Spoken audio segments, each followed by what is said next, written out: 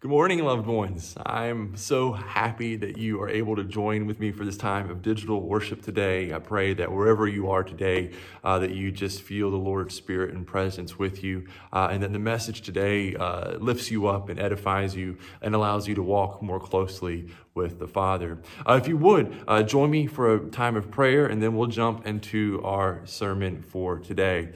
Father God, Lord, it is so good to just come before you and just to sit at your feet, Lord, to hear your word proclaimed. And Father, I pray that you will just increase our belief and increase our understanding, Father, so that we might walk more faithfully behind you, Lord, and more obediently to you, Father, and that we will be conformed to the image of Christ. Lord, I pray that you will just allow us to feel your presence at this time. Speak to our hearts and our minds, Lord, and just help us to live as your people. We pray this in the name of Christ. Amen. So today we're going to be continuing in Hebrews chapter 12, and we're going to be talking about the topic of suffering. And when you think about it, suffering is a multi-million-dollar industry in the world today. We can go to any bookstore and find books on suffering and why things happen. The classic title, why do bad things happen to good people? Suffering is all around us, and we grapple with it, and we don't understand it. But even though suffering is so prevalent in our world today, we seldom really talk about it. We might read books about it, we might want to investigate it, but we seldom just sit down and honestly talk about our suffering. And when we do talk about suffering, it's not usually our own that we're discussing. More often than not, we're talking about the suffering of other people. And we're doing so in a tone of pity and just remorse and just wanting to be able to help other people out with what it is they're going through. Suffering is a topic that makes us very uncomfortable, and it's something that we want to avoid even discussing and talking about. But the truth of the matter is this: in this fallen world, suffering is inevitable. We are broken people living in a broken world, and suffering comes with that territory. And for some reason, though, we tend to forget this fact. We tend to forget the fallenness of the world and the effects of that fall on us and on everything around us. And instead of trusting in God for hope and for answers, so many of us look for answers in all the wrong places. So many people look to the lies and false teachers who peddle a plethora of phony promises to everyone. And no doubt, at some point in your life, you've heard someone say that it's not God's will for us to suffer, that God wants us to, quote, live our best life now, and that God is just waiting up in heaven to rain blessings of health and wealth down upon us if we just believe hard enough and if we just have enough faith. And certainly opening up our checkbooks might expedite and make the process a little more convenient. And whenever you encounter suffering, these false teachers and other people say that the problem is with you. It means you're not doing something right. You're not faithful enough. You don't believe enough. God is displeased with you for some reason. But no matter how hard you try to spin that lie, as the saying goes, that dog just won't hunt. There's not 1 ounce of truth to those lies. So let me tell you some truth. And in this life, suffering is going to be unavoidable. And for the Christian, suffering is to be, number one, expected, but it's also to be welcomed. And as we look at Hebrews 12, verses 4 through 13 today, we're going to see that the author of Hebrews has some words for us that should radically shift the way we view and experience suffering. We're going to see today that the author tells us, number one, that suffering should encourage us. Number two, that suffering is for our benefit. And lastly, number three, that suffering is not forever. So then let us look at the text and let us unpack what the author of Hebrews has to say to us today. And we're going to look at Hebrews chapter 12, verses 4 through 13. And it says this: "You have not yet resisted to the point of bloodshed in your struggle against sin. And have you forgotten the exhortation addressed to you as sons? My son, do not scorn the Lord's discipline or give up when he corrects you. For the Lord disciplines the one he loves and chastises every son he accepts. Endure your suffering as discipline. God is treating you as sons. For what son is there that a father does not discipline? But if you do not experience discipline, something that all sons have shared in, then you are illegitimate and are not sons. Besides, we have experienced discipline from our earthly fathers, and we respected them. Shall we not submit ourselves all the more to the Father of spirits and receive life? For they disciplined us for a little while, as seemed good to them, but he does so for our benefit, that we may share in his holiness. Now, all discipline seems painful at the time, not joyful, but later it produces the fruit of peace and righteousness for those trained by it. Therefore, strengthen your listless hands in your weak knees, and make straight paths for your feet, so that what is lame may not be put out of joint, but be healed." And the author's words, starting in verse 4, follow immediately on the same theme on the heels of what we read last week in verse 3, where the author reminded us that Christ endured such opposition against himself from the hands of sinners so that you and I may not grow weary in our souls and give up. And the author follows that up today in verse 4 by saying, "You've not yet resisted to the point of bloodshed in your struggle against sin." Now, we have to remember the context of this letter. It was written to Hebrew believers in Christ who were facing opposition and persecution for their faith in Christ. And many of these Hebrew believers, because of the persecution that they were facing, we're starting to wonder, maybe we've gotten something wrong. Maybe we need to give up on Christ and go back into the old ways. So the suffering that the author is here talking about, at least as far as the original audience is concerned, is dealing with persecution. And the author says to this particular congregation, "You are suffering, but no one has yet had to die for the faith." And the author wants them to take heart in that fact, for them to realize that the Lord, that Christ, is watching over them. But then in verses 5 and 6, the author says something that really should just blow your mind when you stop and you think about it and you realize what it says. The author quotes, "Have you completely forgotten this word of encouragement that addresses you as a father addresses his son? It says, 'My son, do not make light of the Lord's discipline, and do not lose heart when he rebukes you, because the Lord disciplines the one he loves and chastens everyone he accepts as his son.'" And the author is there quoting from Proverbs 3, verses 11 and 12. And you'll remember that the Proverbs were written by Solomon, and that the book of Proverbs is written as words of wisdom given from a father to his son. And while we might know this as a fact, the author really wants us to understand why this is significant. The author of Hebrews is saying that these words are intended for us. They are directed to us as God's children. We are the sons, we are the children who are not to scorn or make light of the Lord's discipline. We are the sons and the children who are not to lose hope when we are corrected. And the author says that we are to be encouraged by this. We are to be encouraged by this because God disciplines those whom he loves. God corrects those who are his children. And being rebuked, being corrected, being put to the test as a process of our sanctification. It's how we learn to let go of our will and to be conformed to God's will. It's how we learn to leave behind our sinful behaviors. It's how our faith is grown and how we learn to trust more and rely more upon God. And because of this, the author tells us that we are to endure our suffering as discipline.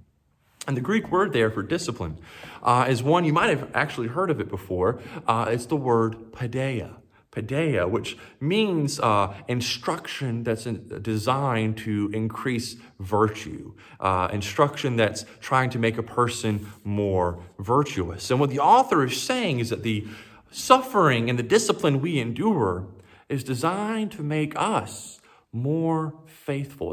It's designed to increase our faith, to increase our belief, to make us more, make us stronger and more reliant upon God.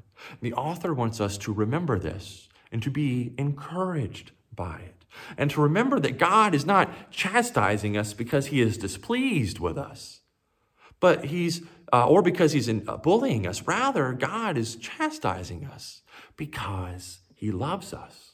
And he wants us to endure these trials so that we can grow more faithfully and become more obedient. It's because he loves us that we endure these trials. It's because he is a loving Father who wants to correct wrong behavior in us so that we might be better at being his children, so that we might flee from sin and flee from the things of this world. And if you're a parent, you know that disciplining your child is the least enjoyable aspect of being a parent, but it's an absolutely necessary aspect of that relationship. And as the author says, the reason a parent corrects their child is because they love them. And the same is true for us and God. He corrects us because he loves us and wants us to be better. We see that the author then in verses 8 through 11 carries on this idea of parental discipline. And he tells the audience, if you aren't experiencing this kind of discipline, there's probably a reason for it. And the most obvious answer is, just given what we've just talked about, is that you might not be truly a child of God. You might have gone through the motions. You might show up to worship. You might put on a good face and a good show in front of other people. But on the inside, you're not submitting to God. You're not truly giving God your heart. You're not seeking to be a child of God. Because if you were seeking to be God's child, you would be experiencing the correction of a loving Father. And this correction is not to be feared, says the author. There is a purpose for our suffering. Suffering is for our benefit. Just as we accept the discipline of our earthly parents when we needed to be corrected, we must also accept the correction of our Heavenly Father, which brings up the question, what then is the benefit of the suffering or the discipline and the testing that we endure from God? Well, the author tells us quite plainly, it's so that we can begin to share in God's holiness. Suffering helps us in the process of sanctification. The pain and the difficulty we experience as a part of God's discipline, the suffering we endure in this world, is how God molds us and shapes us to conform to the image of Christ. It is a sign of his working in us, of his chiseling away the things that are holding us back, of removing the things that are preventing us from running our race to the best of our ability. And it is not an easy process at all. Often it's a painful process. It hurts. Sometimes it breaks us. But this is a process that is absolutely necessary. It's how we grow. We have to be refined and molded until we resemble Christ, until we begin producing the fruits of peace and righteousness. And this is a lifelong long process. On this side of the grave, we will never be done with it. And so we must be trained like a tree to grow a certain way. We must be pruned back so that we can produce fruit. And yes, this hurts. It's a shock to the system every time it happens. It's not pleasant at all when we go through these things, but it is all part of God's plan. He shapes us. He prunes us. He trains us so that we can be the people that He wants us to be, so that we can be holy like He is holy, so that we can be His children, and most importantly, so that we can be like Christ. And so, after telling us that we should be encouraged by suffering and that suffering is for our benefit, the author gives us more encouragement in verses 12 and 13 to tell us to keep pushing forward, to keep running our race. The author says literally to lift up our weak arms and our tottering knees. And the author is saying to this, no matter how bad things get, no matter how beat down and tired you may be, keep pumping those arms. Keep picking up one foot and putting it in front of the other. Keep plodding forward. And again, the language there that the author uses is drawn from athletic imagery, and it's often the same kind of language used to describe how a runner's body would be so completely exhausted after a long race, and how even the runner's body, if you've ever seen a person run a very, very long race, oftentimes their body stops responding properly. The limbs quit responding to the impulses, to the directions that the body is given to it. But the author says, even in those times, keep pushing. Don't stop. This suffering is not forever. It makes me think of what Winston Churchill said to the people of England during the darkest days of the Second World War and during the Blitz and the Battle of Britain. Churchill got on the radio and he said, when you're going through hell, keep going. Don't stop. And that's exactly what the author here is saying. Keep going. Keep pushing forward. Lean on God for strength. And with that, the author tells us to make level paths for our feet. And that's a direct quote, again, from Proverbs chapter 4, verse 26. And that phrase, make level paths for your feet, is an old Hebrew idiom. It's a Hebrew expression that basically says, stay on God's path. Don't make things harder for yourself. Don't run off course. Stay on the path that God has made for you. And that ties, does it not, right back exactly with what we talked about last week. Because who was it who has run this race before us? Who was it who endured all of God's discipline joyfully and faithfully? Who was it who came and marked this course for us and blazed a trail for us to follow? It was Christ. And the author wants us to understand that if we stay focused on Christ, if we follow the course He's laid out for us, if we trust in Him and submit to Him, then we too will be able to run this race. We will be able to keep pushing forward, to take one more step, and then another, and then another, and then another, all along the way. And we will be able to endure even when we suffer, because Christ is with us. And He has done all of this before for us so that He can comfort us and so that He can guide us. And when we remember that, we must also remember that we are enduring the things that we are enduring so that we can be made more and more like Him. And I know this is not a sermon that makes a lot of sense. In fact, I think nearly everything I've said today flies in the face of conventional wisdom, and it goes against everything we think about suffering. And I know that the issue that the author of Hebrews is addressing is something that we can't hear, at least in the West. We can't completely relate to. We can't relate to it at all, as a matter of fact. We don't know what persecution is like, but we still very much endure suffering in this world, and we wrestle with understanding why suffering happens. We still seem to think, for whatever reason it may be, that suffering is a sign of something that we've done wrong, that it's a sign of God's displeasure with us.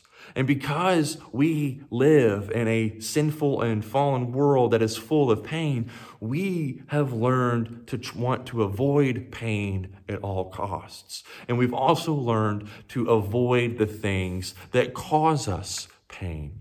So it seems, at least to us in our fleshly minds, it seems completely contradictory, completely illogical. It doesn't make any sense that God could and would use suffering to strengthen us, to build us up, and to make us more like Christ. And to think that he would do all of this because he loves us. Because according to the world's logic, a loving God would rescue us from pain and suffering. A loving God would bless us with health and wealth, and we'd all live comfortably in nice big houses and have plenty of food to eat.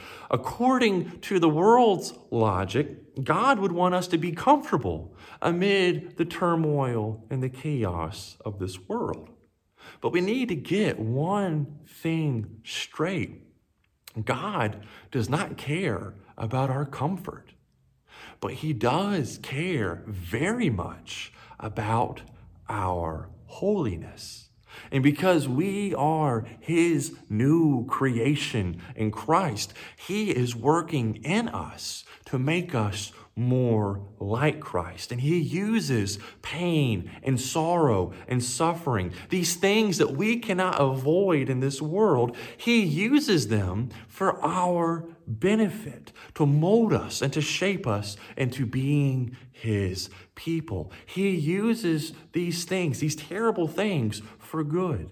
And he uses them as his scalpel, as his hammer and chisel, as his kiln, to remove from us the things that do not belong, to remove from us the things that make us weak, to remove from us the things that keep us from running our race, to remove from us the things that are not like Christ. And so we have to, as God's people, we have to shift our thinking. We have to change our perspective. And instead of only being focused on why this is happening to us, we have to seek to understand how this could be happening for us. And there is a big difference there. We have to remember that our suffering is not for nothing. It is not random. It is not by chance. It is not without purpose. Our suffering is designed as a paideia, as instruction in virtue, as a lesson to teach us how to be more like Christ and how to be more reliant upon God.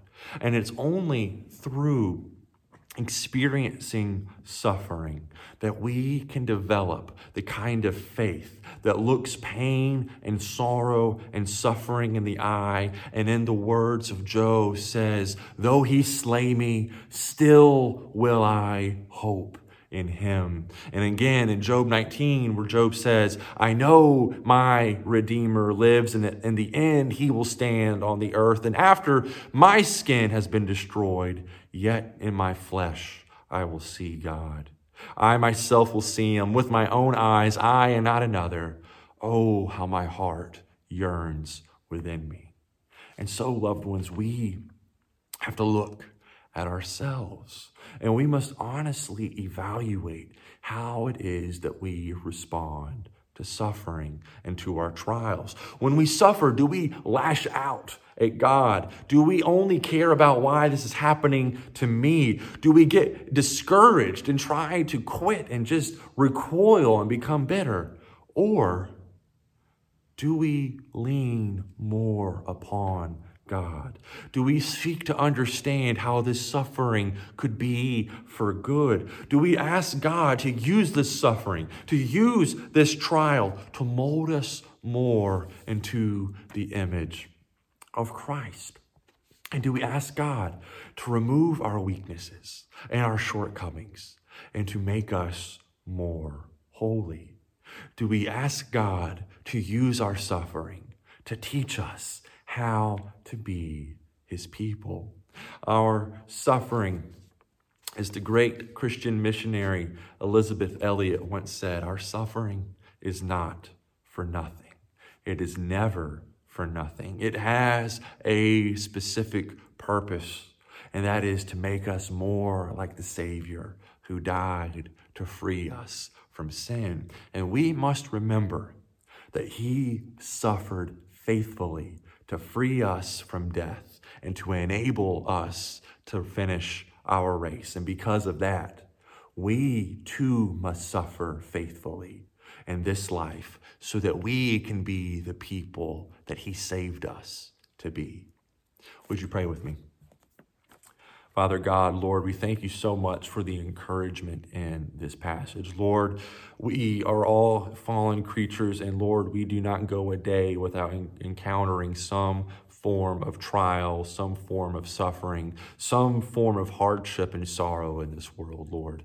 And Lord, in those times, help us not to be discouraged. Help us to remember that all of this is part of your grand providential plan, Lord, that you have allowed all of these things happen, and to allow them to happen, Lord, as the author of Hebrews told us, for our benefit, so that we can be molded more into the image of Christ. Help us to find the encouragement in that. Help us to see the benefit of that. Help us, Lord, to see the necessity of that. And help us, Lord, to submit to you and to submit to your correction, Father, when we need it. And Lord, I pray that you just allow us to be molded into the image of Christ, Lord, to be molded into the people that you have called us to be, so that we can faithfully and obediently follow you. Lord, we love you. We thank you for your grace. We thank you for your mercy. We thank you for the salvation in Christ. And Lord, we thank you too for the suffering that we endure to be more like him. Lord, I pray this in the name of Christ. Amen.